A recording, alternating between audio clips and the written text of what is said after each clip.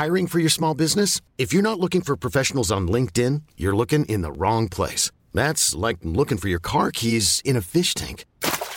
LinkedIn helps you hire professionals you can't find anywhere else, even those who aren't actively searching for a new job but might be open to the perfect role. In a given month, over 70% of LinkedIn users don't even visit other leading job sites. So start looking in the right place. With LinkedIn, you can hire professionals like a professional. Post your free job on linkedin.com/achieve today. Hi, I'm Oliver Gatz from North West London, and you're listening to Dane Baptiste Questions Everything. My question is, why are there so many chefs on television? What actual function do they serve outside of their overpriced and expensive restaurants and bistros? And also the fact that a lot of them are personality-free. Okay, here comes the show. And remember, question everything. Hello everybody and welcome to Dane Baptiste Questions Everything, a podcast where myself, comedian, writer and occasional actor Dane Baptiste, my producer friend Howard Cohen, aka The Hizzer. Hello. And a mix of very special guests pose the questions that need to be asked. And we are talking everything from...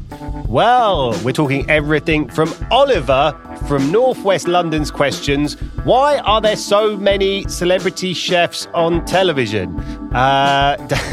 Dane, got any thoughts on that? There are quite a lot of them. There are a lot. There are loads of them, and there's a lot of cooking competitions. And I think that it's probably down, Oliver, to how cost-effective it is to make cooking shows. It's probably like one camera that just focuses on the cooking at the same time. I don't know. I think it's also to do with just I think the simple fact that it's a relatable thing that you could aspire to, and therefore, do you see what I mean? Like a lot of things everybody eats food. Everybody eats so food, a lot of things that people do on television, I don't think you can do it. Whereas when you watch a celebrity chef, you might think to yourself, maybe I could be that guy. Especially if it's Ainsley Harriott, because he's the nicest one. Because people come on his show and say they can't cook or they won't cook, and he's like, that's fine. Don't try that stuff with Gordon Ramsay though. You know what? Suffice to say, on this show, we ask and answer all the questions, like that one from Oliver. Absolutely, no question should affect your allergies, and none of the ingredients are ones for a disaster. So if you do like the show, please rate and review on Apple Podcasts, or follow us on Spotify and you'll never miss an episode. Or you can subscribe to us on Acast, the world's biggest podcast network, where you can hear all of the very special questions being asked and answered by our very special guests. With that being said, on today's show, our guest is a super producer and acclaimed recording artist. He spent his early years in Barbados before moving to the UK, where he immersed himself in Caribbean culture over here, become one of the most important figures in British reggae. He has gone on to work alongside chart-topping artists including Janet Kay, Edwyn Collins, Orange Juice, the Boomtown Rats, Sade, Jarvis Cocker, Bananarama, Bobby Gillespie, Boy George, Arcade Fire and Josh Stone. His new album, The Dub Master, The Essential Anthology, is available on double vinyl, 2 CD and digital formats. So safe to say we are in the presence of British music royalty. Please welcome to the show, Mr. Dennis Burrell. How you doing? Welcome. Thanks for your invitation. Good, sir. It's a pleasure to have you on here. Suffice it to say, so far as musical alumni, you might be one of our most esteemed guests. So thank you very much for coming on the show. How are you doing? I'm feeling good. I hope you guys are too. We're great. What a list of people, Dennis. Blimey. Yeah. It's amazing. It was such diversity. Yeah, you missed out Linton Kwesi Johnson, but that's okay. Oh, God, yeah.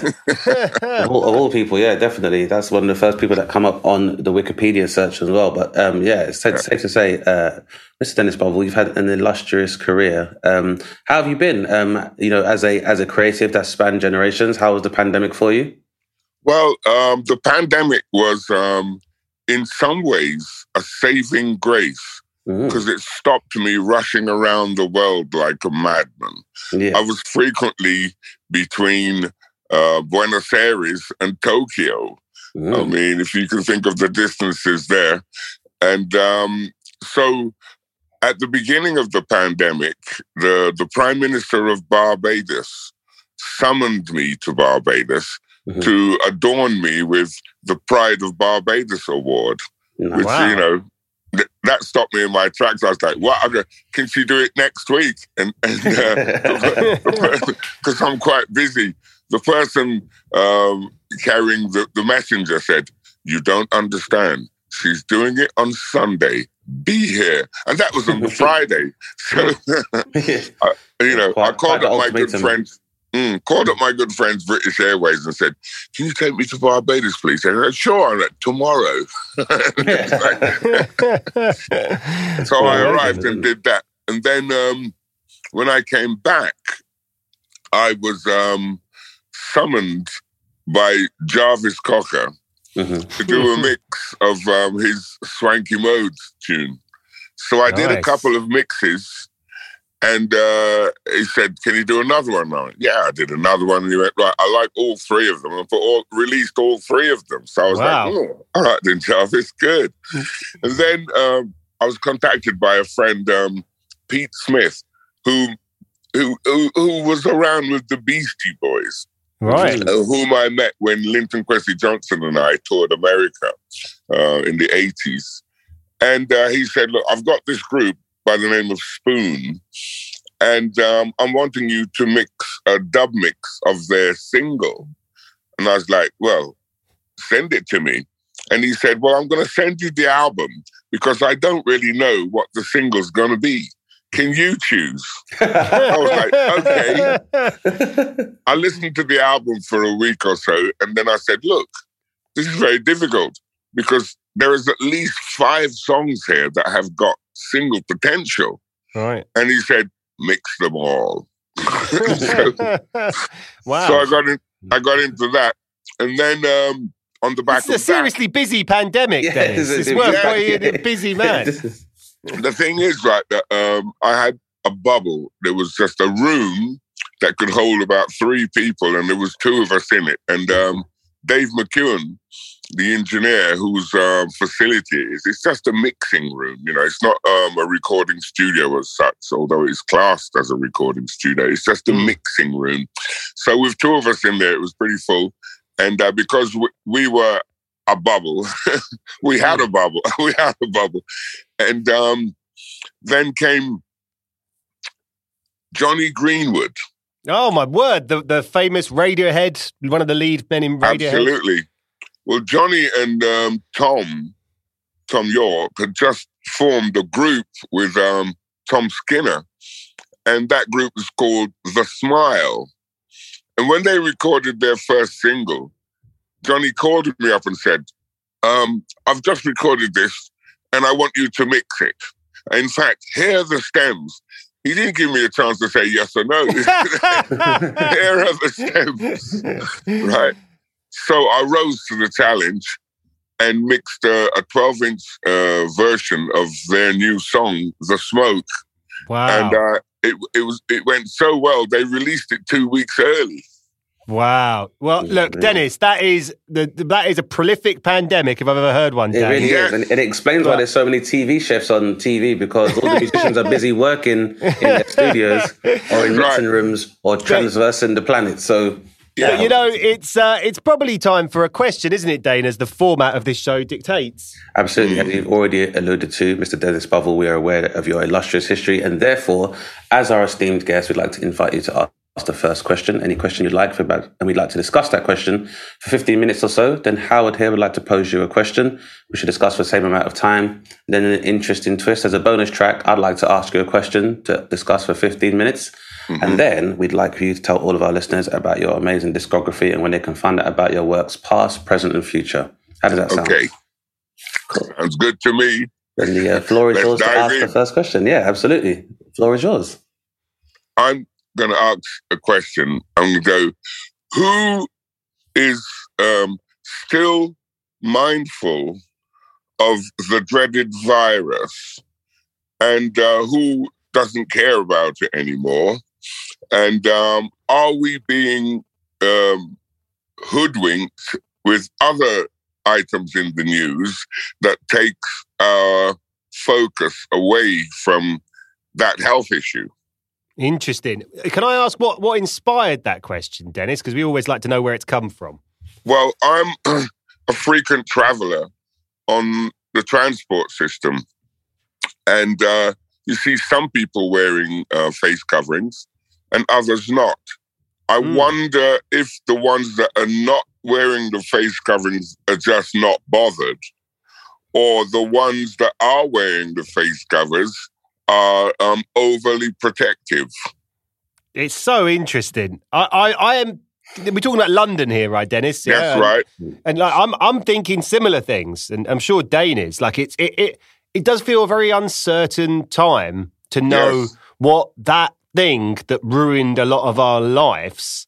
Yeah, and how quickly means. it disappeared. Yeah. And where has it gone? Why are we not hearing about it anymore? I tell you, one of the reasons is just, and I'm very happy for anyone to tell me wrong on the internet about this. But obviously, the fact that so many of us have been vaccinated is reducing the extreme health numbers by a big percentage. So, like, you know, and that's not to say that there aren't people who could catch it and have real issues, right, Dane? But like, there is a definite thing of, this amount of people have been vaccinated in the UK, and therefore your potential relatively safe. Well, I mean, I don't know if I ever feel safe about anything, you know, really. But like, when you think about how many people have been vaccinated, you know, it's 49 million people. That's 75% of the population, right? Pretty much. Right. So that's 75%. Particularly if you are young and not got any particular health problems, is you know, if you caught COVID, the probability is you're going to be okay, barring this. I must stress, because we're going to get messages, right? barring this percentage of people who do not fit to that, which is why it is right to question it, Dennis. Like, I think, because it's an uncertainty, right? Absolutely, and in fact, I'm wondering if there's any cover-up, because the drug companies are now releasing their statistics. And it's being spoken about in the House of Parliament as a kind of, oh, by the way, and when this report is going on, there's hardly anybody there to hear it. Right. Yeah. Well, our trust in those people, as Dane will explain, is pretty limited. Yeah.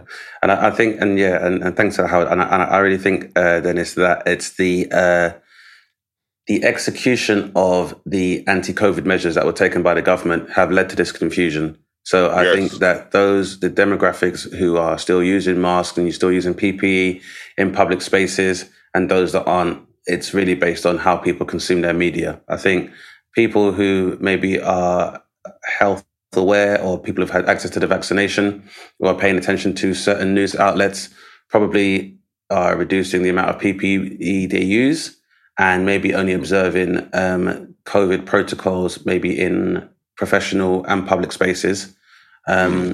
Whereas I feel there are some people who never conceded to COVID protocols and maybe protested against both lockdown measures as well as vaccination measures, will probably still make up the group of people now who are not wearing masks and are probably able to do so without looking as conspicuous, because all of these COVID protocols have been relaxed. I think that because there's been no definitive answer from the powers that be as to the state of immunity and the state of COVID cases, and no trustable numbers, that have led to, like, people, I think that some people might, in some situations, wear a mask, and in some situations they may not wear a mask, depending on whatever the protocols are of where they're going. And yeah, I just think that the entirety of the population, so far as COVID, is really determined by the media, and I think there's some cultural influences there as well. So I think it's very tough, because especially now, you've had people who would have been observing lockdown measures despite not having any COVID symptoms, never contracting COVID, who are now watching an investigation unfold, where the government, the people that determined and set these COVID protocols, flatter than themselves. So I think some of the people, the kind of people that you're seeing now who are not wearing PPE, who are not necessarily acquiescing to COVID restrictions, maybe are doing so as a form of dissent or protest, because they're like, well, if my prime minister won't do it and they're still having parties and the government are still having parties, then what was the point in me staying at home and staying away from my family? Like, even the Queen obeyed COVID protocols and then our own government didn't. So I think that would be a part of the justification you're seeing now for people not using PPE. I think the reduction in focus on COVID has probably been for that reason, that you have a contingent of people within the government that maybe won't talk about COVID to kind of die down, because that COVID conversation leads to us scrutinizing the government for not obeying the same rules that they set for us in the country. I think the reason why it's not at the forefront of people's minds anymore is because, as Howard said, like 75% of the population have been vaccinated. And because of that herd immunity, I think there are some people that presume that if enough people have had the vaccination, then how much of a danger can I be possibly? Which can kind of be, in some cases, kind of a selfish way to be if people are like, well, I don't have to do it because enough other people have done it, which I guess is quite selfish. But I'd argue again that that is a pattern of behavior that has been somewhat encouraged by the powers that be. Because I could critique somebody and be like, well, if you're not getting vaccinated or not taking COVID precautions, then you're putting everybody else in danger. But what example are they following if the people themselves that have set said rules are not following the rules? It'd be, hypocritical of me to say that I would not display a certain level of dissent based on the way the government behaves myself. Because, for example, Dominic Cummings, I think he had up to £20,000 of parking fines written off for whatever reason. And I feel like if he doesn't have to pay parking fines, why should I? Absolutely. Dominic Cummings has spent more time in central London in more congestion zones and ULEZ zones than I ever did during the pandemic. And yet a government official who's already salarized by the taxpayer now gets to avoid, the same penalties as any normal civilian, which to me doesn't really make any sense. And I think COVID has definitely highlighted some of the inequality and disparity between rights of citizens versus those who determine the laws and those who are civil servants. And I think the conversation is being moved across. I think you're right, but it's also that thing of like, we're 2 years in, right? Yeah. To this, it was, kind of February, March 2020, right? So like, I don't think there's anyone who isn't bored of it and sick of it. And therefore that has played in why a news agenda can kind of move on for like, if you go on a website or whatever the website, they're keen to, because probably people just don't want to click on this stuff anymore. Yeah. There's one other question lurking in the back of my mind, and that is, obviously for humanitarian reasons, we've been invited to have people from across the sea, another part of Europe, to protect them, right? But at the same time, what is the status of those people that we're invited to bring into our homes? Have they been vaccinated? Does anybody know? It's a good question. Are we screening it? And I think once you juxtapose the current humanitarian measures being taken to grant asylum to and provide shelter and housing for Ukrainian refugees without any kind of screening, makes the whole process on both sides very dubious. It's dubious because of the fact that this country has had such rigid and stringent anti-immigration laws against asylum seekers from places such as South Sudan or Syria, North Africa. Correct. Whereas in the Ukraine, there doesn't seem to be the same kind of scrutiny. No, and it must be worth saying as well, just in case anyone's missed, we're not having a go at the people coming over it for not being vaccinated. No. It's more that the government. Is anyone thinking about this? Like, well, even Ukrainians, if they're coming over and maybe they don't have COVID, are we being moved into houses with people who aren't vaccinated? Because there might be people who haven't taken Ukrainian refugees, but aren't as happy as about getting a vaccination or a booster for COVID. Right. So maybe we are predisposing them to infection by them being in a house that they might not necessarily be able to leave if we introduce them to a bubble of infection. And it's a really good question, because it's for me, I guess the short answer is the reason why people don't really seem to care as much or they're happy to move on is because we are so subject to, on one side, to media manipulation, and on the other side, as a result of which, a lot of people are so resistant to paying attention to the media, finding any truths about this, especially after 2 years of people openly being able to say, I don't have to listen to scientists. We've almost regressed into this kind of like neo-peasantry where people are resistant to science and people don't like experts, Dane. Everyone don't like experts. When did that become a thing that people don't like experts? And that's what I mean. It's normally in the midst of a humanitarian crisis that we're able to encourage people through fear to throw away any kind of notion of rationality. And so, and that's, you add that to the fact that the leader of the free world at the time encouraged people to use ultraviolet light or inject bleach directly into their bloodstream. Like it's It's no surprise we're confused. Yes, it's no surprise at all that we're confused. And then now where you have what's even stranger about like the Russian-Ukrainian crisis is the fact that for many years, we've happily, as economies in the UK and the States, happily subsisted of or taken subsidies from Russian oligarchs and Russian money. And we've seen extrajudicial killings taking place on British soil. Mm-hmm. So the fact that any of us are surprised that precipitated into a conflict within the Crimea and in Ukraine, why are we even surprised there? So I guess really the question is what the real disease was, I'd say as well, Dennis. Is the disease COVID or a form of respiratory illness, or was the disease really ignorance and the exploitation of the poor? Because, for a long time, as I said, but you being a Caribbean immigrant, we all sat here and watched how the Windrush was taking place concurrently alongside the pandemic, and there's been deportations up until that point. But I found it was very interesting that for a long time, continental African countries and Caribbean countries had reported no incidences of COVID. And it was only after their interaction with ecotourism from Europe that these cases started coming up. Yeah, and it's very strange because of the fact that, normally epidemics or endemic disease are associated with countries that make up the diaspora. And yet we weren't really affected by this, but strangely, we're still subject to a lot more stricter immigration and travel laws than our Ukrainian peers, despite the fact that they're not providing any papers when they're fleeing this place. So it's a mess. It's a mess like a lot of things in our world. Yeah, it's a real mess. And I think the train is representative of that when you get onto public transport in London, you see some people with masks, some people without masks, some people with shoddy masks, some people who very clearly at no point were wearing a mask throughout the pandemic. I think that whole is a sample representation of how misled and how many different directions the collective British consciousness is being moved into by media interests. Just out of interest, what are your policies? Are you wearing masks still? Or?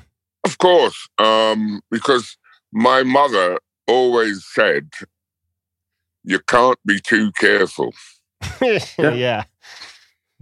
And really on the train is like, a mask is never really that bad a thing when you take into account pollution and just normal airborne diseases. Like if you have to, do you remember we used to laugh at people from the Far East who is kind of normal policy, right? People used to be like, why are they wearing masks? Well, we soon found out because and I'm wondering how many people that laughed at Michael Jackson are laughing now. Yeah, and once again, it's clear that Michael Jackson knew something that we didn't. Yeah. It is a brilliant question, and one that would be interesting. It's one of those questions that someone's asked on the show, and in time, maybe 6 months, it'll be interesting to think back on where we were at, right, Dane, and how the situation has changed. But that is a lot of unpacking we've done there on a yeah, good job, Dennis. I've got a very different question, by the way, but I'm going to say thank you. That was a beautiful question. Thank you. Mine is definitely directed towards you, Dennis, because me and Dane is here to learn from you, like some of our listeners. And, I spent a bit of time, diving into your life and history and saw some incredible pictures of you, Dennis, when you were a young man. And, I then obviously saw some recent pictures, some solid beard work going on. Very solid beard work, and the platinum beards on the platinum edition, right? The platinum edition. And I hope you don't mind me, confirming that you're a man. I think you're approaching 70. If that's right. Yeah, 3 score and 10. And listen, man, I've got to tell you, I'm approaching 40, right? And I'm starting to sweat, right? I'm starting to sweat. So listen, give me some gold. Tell me, you are a vibrant, incredible, energetic. You seem like a happy man. Give me some advice about get going on in life, getting to those next stages. You should decrease the amount of beer you drink.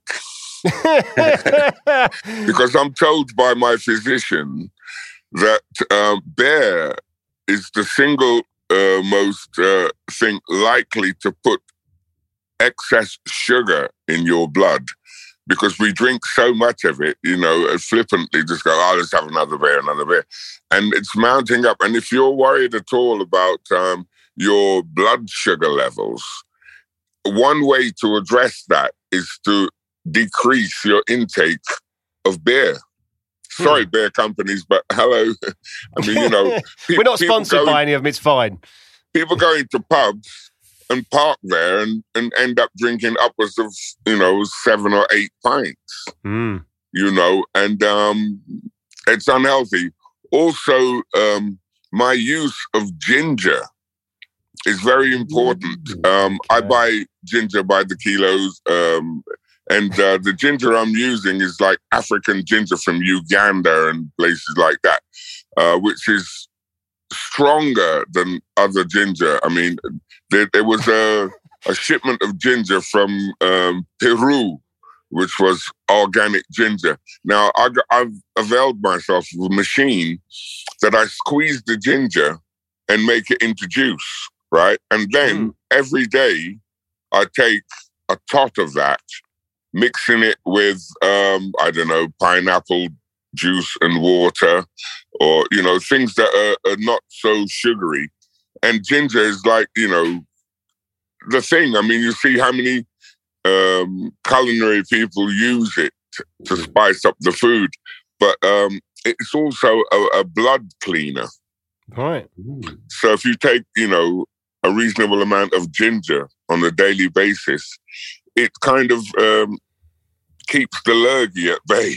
I've got my Ocado shop open actually at the moment. I'm literally just about to order some ginger then, because honestly, so ginger, I'm not a massive fan. Dane, ginger?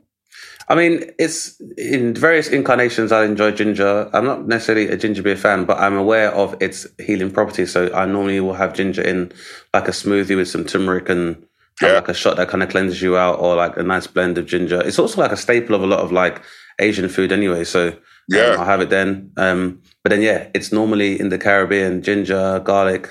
They're all, as roots, they're like staples of, I said, the lurgy, any kind of autoimmune issues or any issues that could be catalyzed by a change in your pH or change in your blood acidity. Like ginger is very good at providing that kind of cleansing as well. Right, so ginger is what has kept Dennis at the peak of his power. Because I just feel like, Dane, like, I don't want to be an idiot or anything, but like, we're not old, right? But like, I'm definitely feeling like I'm getting older.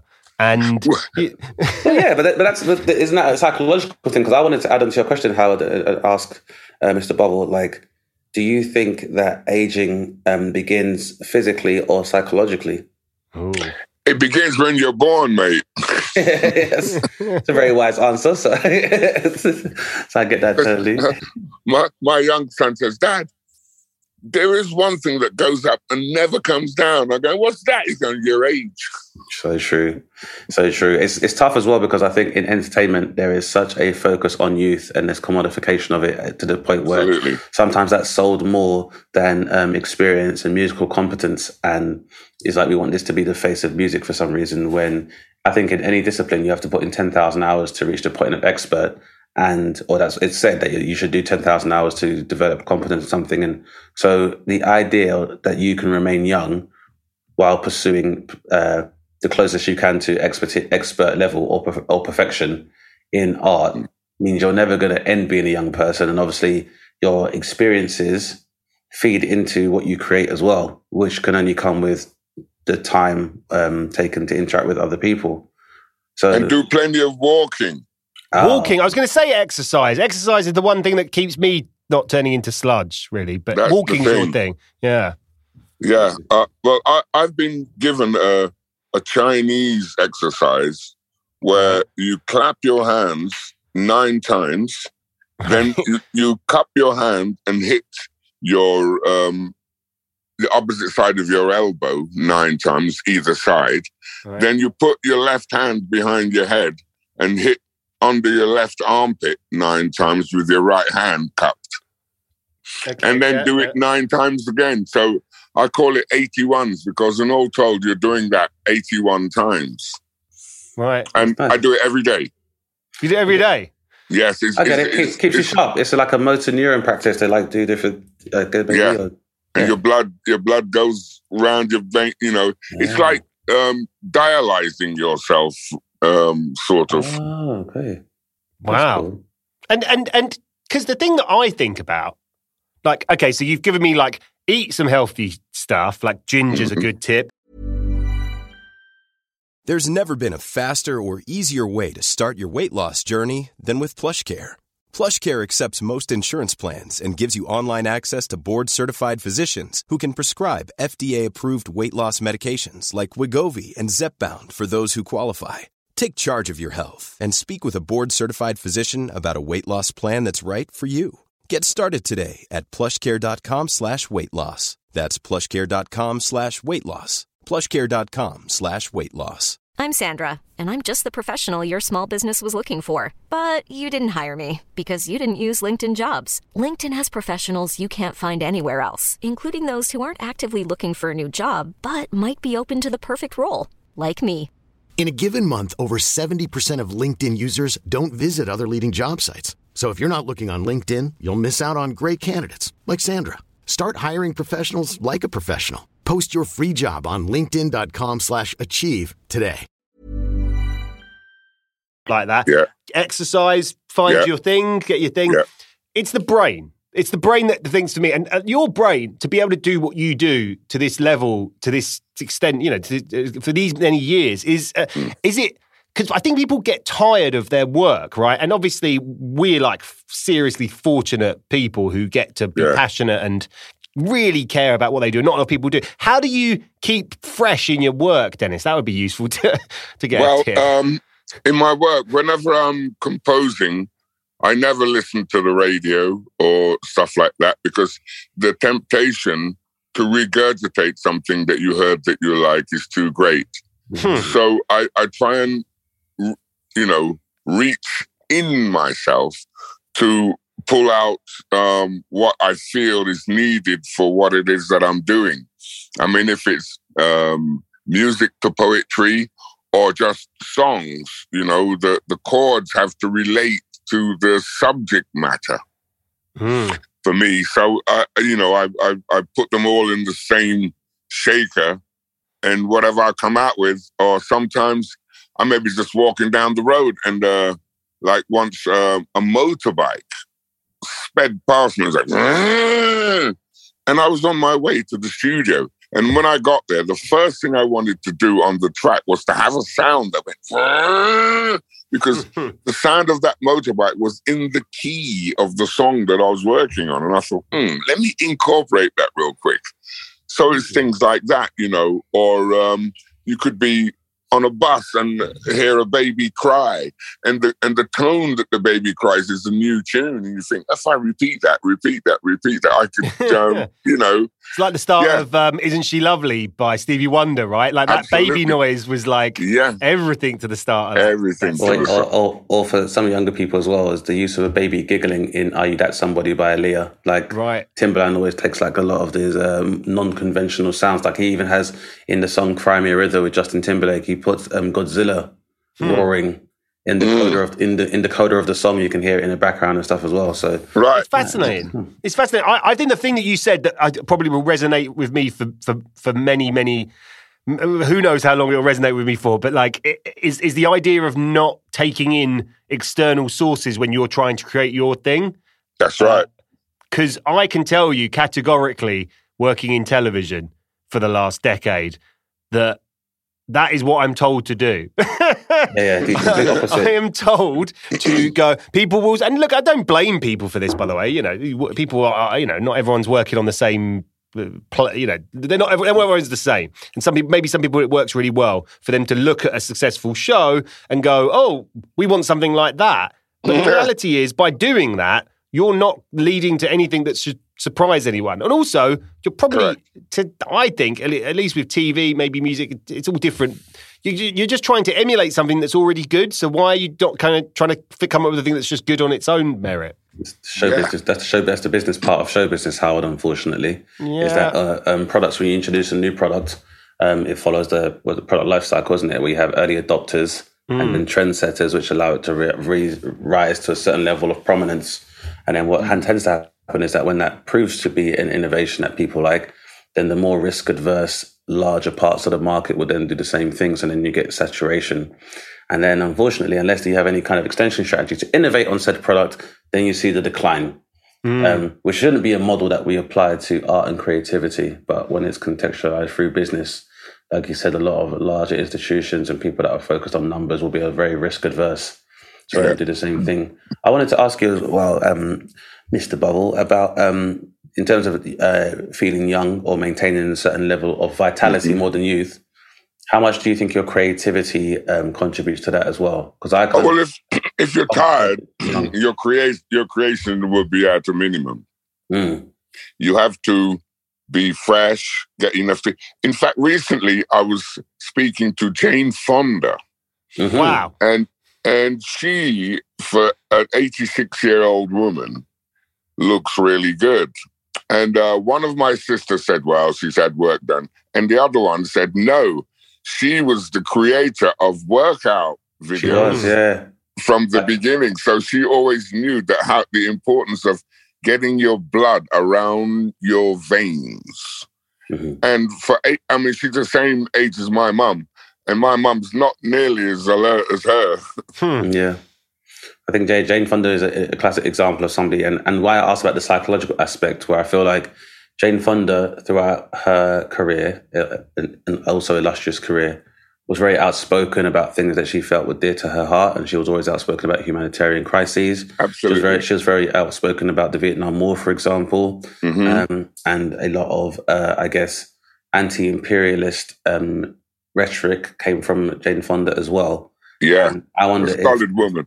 Yeah, and I think I wonder if that's one of the things that keeps you very young, because even I look at people like Harry Belafonte and obviously now recently departed Cicely Tyson, but even then, like Cicely Tyson lived to her 90s. I think Harry Belafonte must be approaching that time himself as well. Yeah. And I really feel like it's the positivity that they contribute towards their community and their push for using their creative platforms to empower their communities. Sidney Poitier as well, yeah. I think that a lot of his longevity is due to the fact that how he conducted himself throughout his career. And, which is why I think you'd be the best person to think that, I think there's a large pressure for up-and-coming creatives to have their success represented by material wealth. And obviously with someone who has as much experience as yours, would you say that it's been the financial success that's kept you young and healthy more than, at all not. Healthy your mind? At all not, because the life of a musician is very seesaw. It's up and it's down, and it's up and it's down, and it's down and it's down and it's down and it's down, and then it might just start to creep up. I mean, I've been doing it for 50 years. When I look back at the first recordings I made, there's one that comes to mind where my friend Nick Straker and I, we wrote a song. We wanted to record it right there and then. So we took the Yellow Pages and found a recording studio. That recording studio has since become the home of reggae in London, for lots of artists. And when we recorded that song and manufactured it ourselves and gave it to a record label to distribute, he distributed it, but didn't remunerate us. And I was thinking, well, that song's, perhaps not worth pushing again. And then Trojan, a record company, heard it and went, we should put that out. And I was like, okay, you guys are at the front, the top of the trade. If you think that it's going to make it, do it. Also, I had constructed another version of a song that I was involved with. And, it was very prominent, a song called Caught You in a Lie by a singer called Louisa Mark. Now, this song was originally a cover of an American R&B by a man. And it was the scene was that the man was saying to his girlfriend, I've caught you in a lie because I've seen you kissing that guy that you said was your cousin, right? And well, we changed it around for Louisa, a girl saying it to a guy, and then I reclaimed it. Recording in my kitchen whilst teaching my young daughter how to, find her way around recording equipment, because I wanted her to not be beholden to people in studios or hanging about late at night, and all kinds of unsavory characters. So I said to her, I will teach you how to do that. So I got some recording equipment and got her to, get into recording. She was 16 at the time. And then I recorded this song, Caught You in the Lie, and I never released it. And when the record company heard it, they went, how long have you done that? I was 15, 20 years perhaps. And they said, you should put that out. So, that's on the anthology right now. Well, I mean, I have found this incredibly useful and inspiring, Dennis, to hear how you've kept so fresh, mate. Ginger, some Chinese exercises, and lots of creativity. The 81 sounds pretty good. Yeah, the 81, and I'm going to hopefully be still doing this with Dane when I'm fruit your breakfast. age. Fruit breakfast. Get your kiwi, your mango, your banana, right? Have your strawberries, blueberries, blackberries, red berries, Get them all in there. A fruit breakfast, and, a spot of porridge. All right, nice. Any particular type? Cornmeal? Royal oats, man. Royal oats. It's got no taste at all. It's just like eating paper. It's supposed to be it's good for you. It. Just pure nutrients. Well, any of our older listeners are welcome to send in their thoughts on what keeps them young. But otherwise, Dane, it's over to you, mate, for the final question of today's show. Yes, and I think it should be a relatively easy question. I just want to start by throwing up some names, like the Pasadenas, Roachford, those are my boys. Soto Soul, my boys. Beverly Knight, Shy FX. All my brethren. Yeah. And the reason I'm putting those names out is because I feel like each one of these guys are all trailblazers who were in spaces where we didn't see people that looked like us. At all. At all. Junior Giscombe. Junior Giscombe, another one, yeah. Junior's obviously, Junior's nephew is Richard Blackwood, right? Yes. Yeah. So, in fact, I at school, I was in the same drama group as Junior's elder sister. Oh. And so, and Richard's dad was my first friend that I had when I come to the UK on a Thursday. And then on a Saturday, I was obliged to attend Brixton Seventh-day Adventist Church with my mother. And there I met Clifford Blackwood, and we've been friends ever since. Wow. Amazing. And the reason I bring up is because obviously there is, I think most people can see there is a bond between comics and musicians, in that I'd say most comics are aspiring to be able to recreate the same aesthetic as musicians in terms of audience and live performance. And I think a lot of musicians like to intersperse their work with comedy, either whether it's like creating an environment that's nice to work in, or even like skits that you used to see on long play albums and stuff previously as well. But the reason I mention those names alongside yours as well is because I feel like there have been certain renaissance periods within the journey of black music in the UK, which haven't always been chronicled. And I think now we're probably enjoying, through the advent of digital media, another renaissance of black music. Yeah, we can look back. I mean, I've made a program with Lee John about the course of him and imagination and all that, right? And it's incredible that Flashback, it's called, his program. Nice. Oh, even 5 Star. I shouldn't leave them out either. So yeah, no, just lots of these. For me, like I said, these are trailblazers. Grace Jones, and the names could go on and on. But I love the idea that you're putting together an anthology, because I think it's important for anyone who is an enthusiast about British music and just an enthusiast about black music in general. It's important to know these names and these events. But I just want to ask you... We have to know who came before us. Precisely. And so I wanted to ask you, with that background, and I just wanted to qualify by saying that I'm aware of some of these people, but I wanted to ask you personally, Mr. Dennis Bovell, for your time, with a career that has spanned 5 decades, 3 generations, what would you say were maybe 3 top periods of Black British music that you experienced in terms of like maybe the emergence of a scene, or like, the emergence of a new sound where you were like, this is amazing, or this is going to change things? Well, the hustle sparked off a new R&B thing here. And let me see.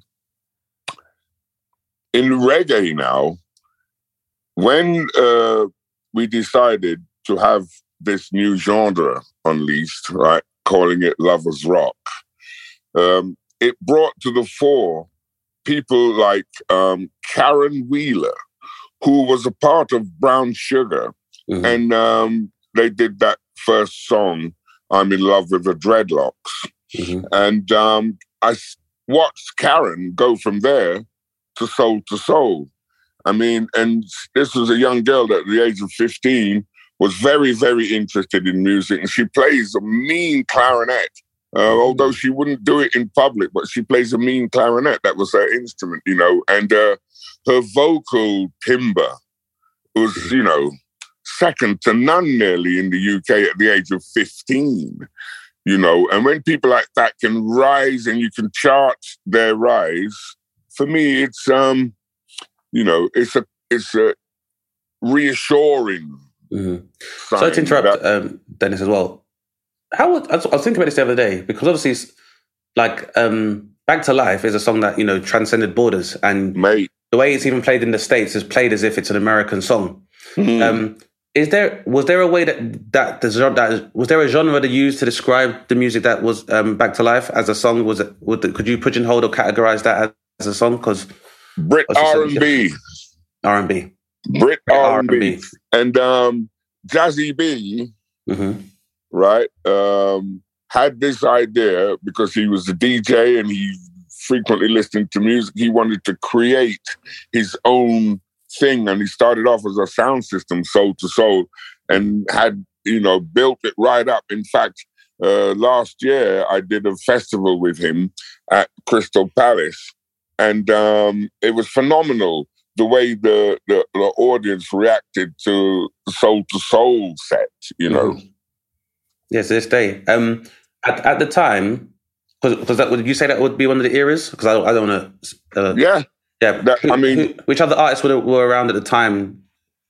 Then there was an influx of the punks turning to reggae, and people outside of the diaspora turning to reggae and trying it and actually getting on with it. I mean, Madness are a perfect example of a group that took something that was alien to them and made it their own. And Omar springs to mind. That's exactly what I was thinking, to be honest. Okay, Omar is the champion of all that, right? Because he told me that when he collected his MBE, Prince Charles sang to him, "There's nothing like this." Yeah, not surprised. Yeah, not surprised. Also, Brinsley Ford said that when he went to the palace to collect his MBE, Prince William said to him, "If you ever need a bass player, I'm your man." This is great to hear. This is so cool. Because like I said, it's like as a kid, obviously the ways by which you're able to consume media has changed significantly, and you can kind of actively find what you want. But for me, like listening to the radio or I used to watch the chart show as well.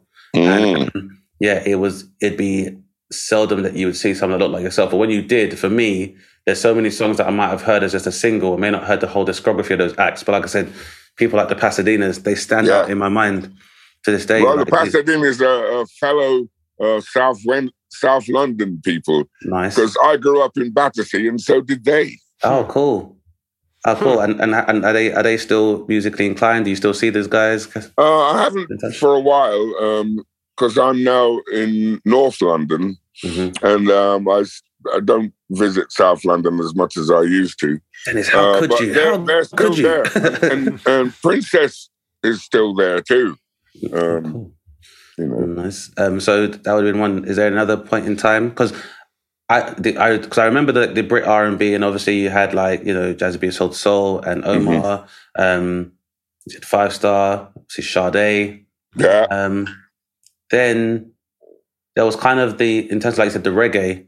I recall seeing like, you know, Bitty McLean and Pato Banton and Pato Banton. Once we were in Brazil, Linton and I, during a sound check. Some guy just came out of the door and went, "Linton, Dennis, all right?" And we waved back, and Linton went, "Who was that?" I said, "Don't you recognize Pato Banton?" And we had a good laugh because he'd been in Brazil for such a long time. We'd forgotten about him until he did that single with UB40, "Baby Come Back." Oh, yes, yeah. Eddie Grant champion song. Yeah. Oh, okay, it was a sample. Okay, cool. Big I mean, that's another person as well, Eddie Grant, because he's... Yeah, and Guyanese as well.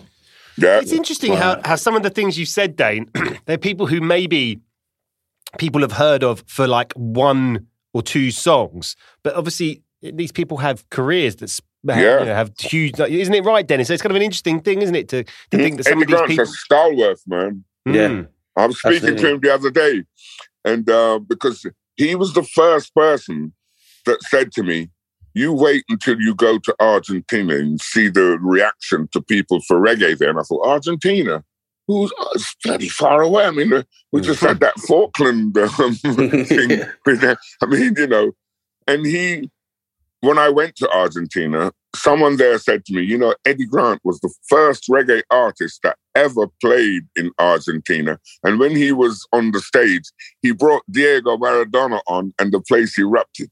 Oh, you have to. Oh, that sounds amazing.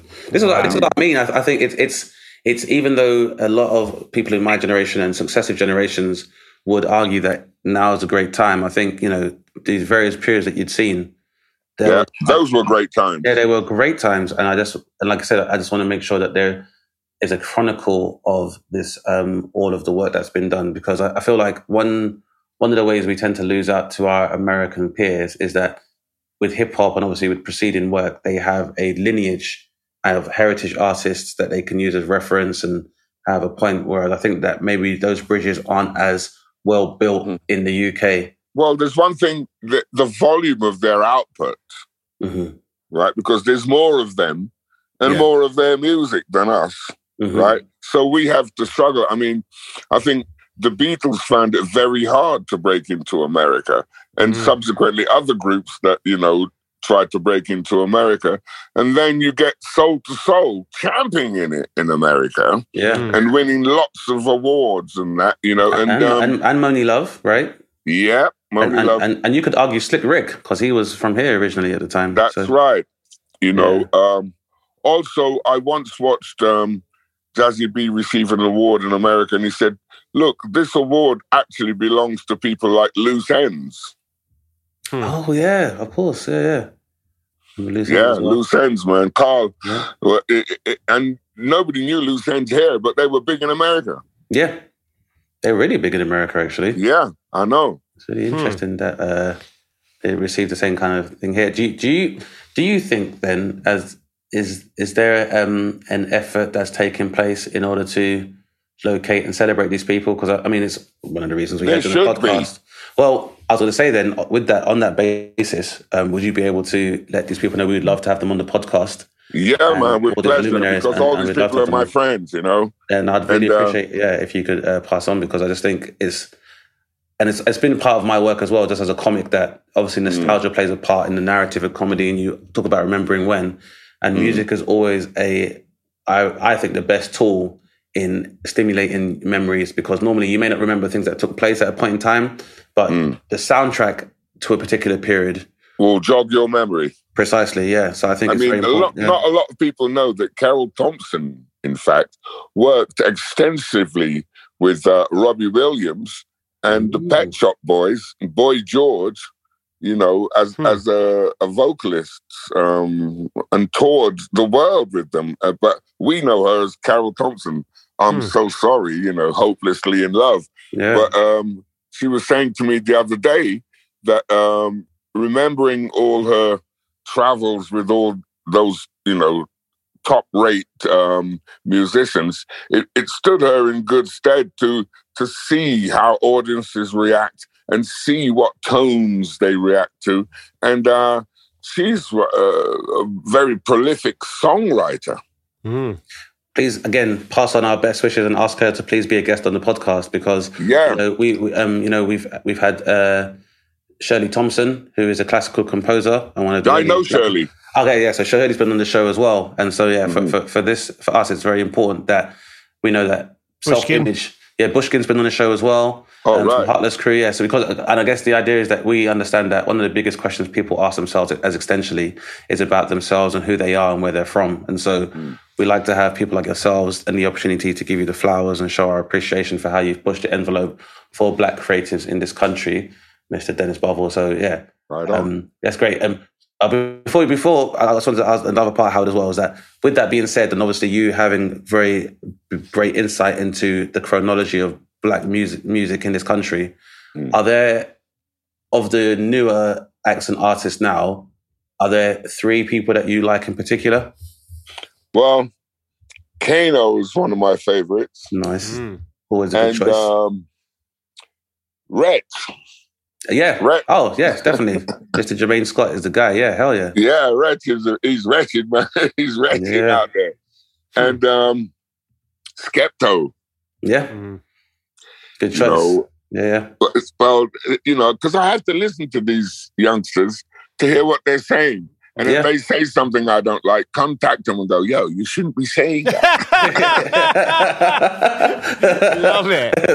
It's a real evolution, Godfather position. Dennis, it has been a joy and a privilege for us to talk to you today, right, Dane? Like, just a brilliant episode. I feel like we've only scratched the surface. I think we're only on the intro, yeah, so definitely a part 2. But as I say, we definitely want to create an environment where we celebrate people, men and creatives and souls such as yourselves.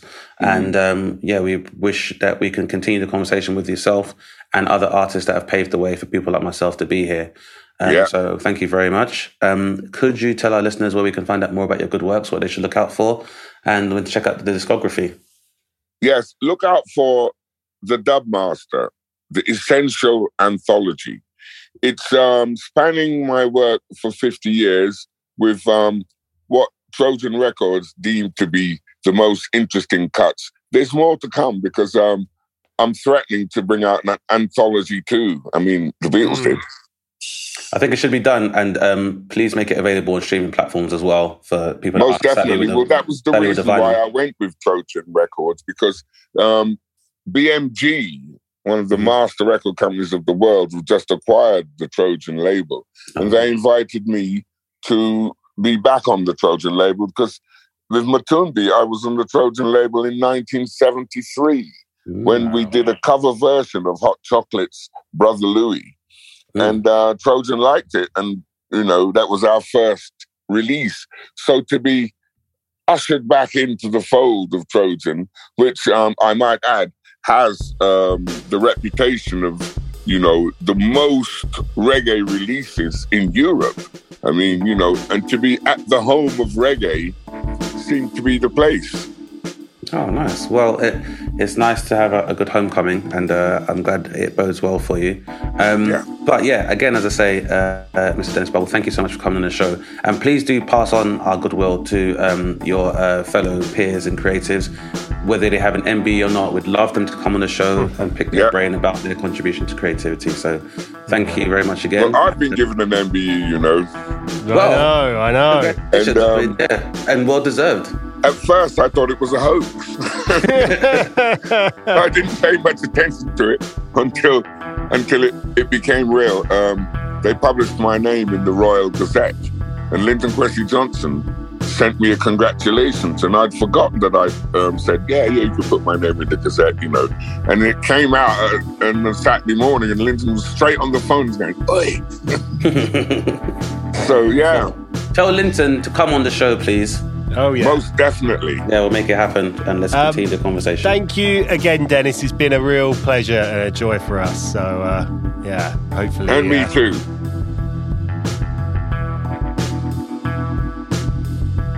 You've been listening to Dane Baptiste Questions Everything, hosted by Dane Baptiste. For more from Dane, go to danebaptiste.co.uk or follow him on Twitter at DaneBapTweets or Instagram at DaneSnapTeast. Our guest was Dennis Bovell. You can follow Dennis on Twitter at DubMaestro1 or on Instagram at Dennis Bovell. The show was produced by me, Howard Cohen. Follow me on Twitter and Instagram at The Howard Cohen. The show is mixed and mastered by Audio Culture. You can follow Audio Culture on Instagram at We Are Audio Culture. Please rate and review the show on Apple Podcasts or wherever you listen to us. You can find us on Twitter and Instagram at DBQE Podcast. Thanks for listening, guys, and remember, question everything.